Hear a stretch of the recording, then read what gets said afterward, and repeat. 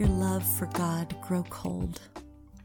From the red letters, Jesus said, "Many will stop following me and fall away.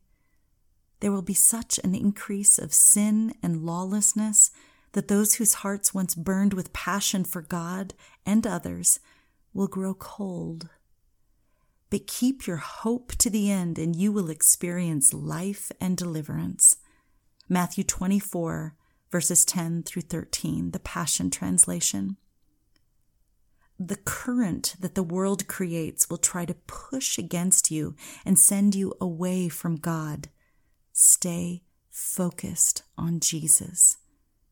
Every night, cast your cares in prayer. Every morning, declare His promises over your life. Every hour, seek His wisdom, and never release the peace of God for the cares of this age. Go where He tells you. His love will always be there.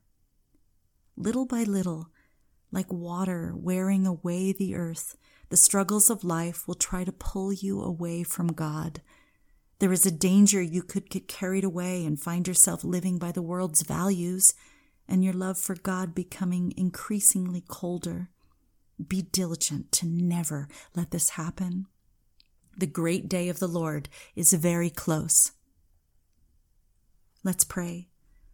Lord, I turn my heart toward you.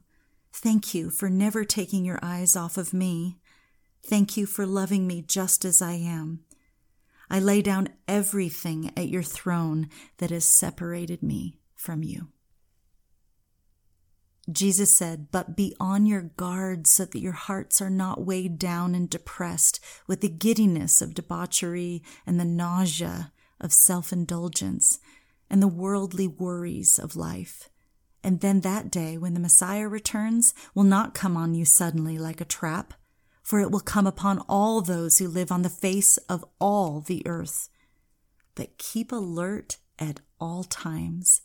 Be attentive and ready, praying that you may have the strength and ability to be found worthy and to escape all these things that are going to take place and to stand in the presence of the Son of Man at His coming."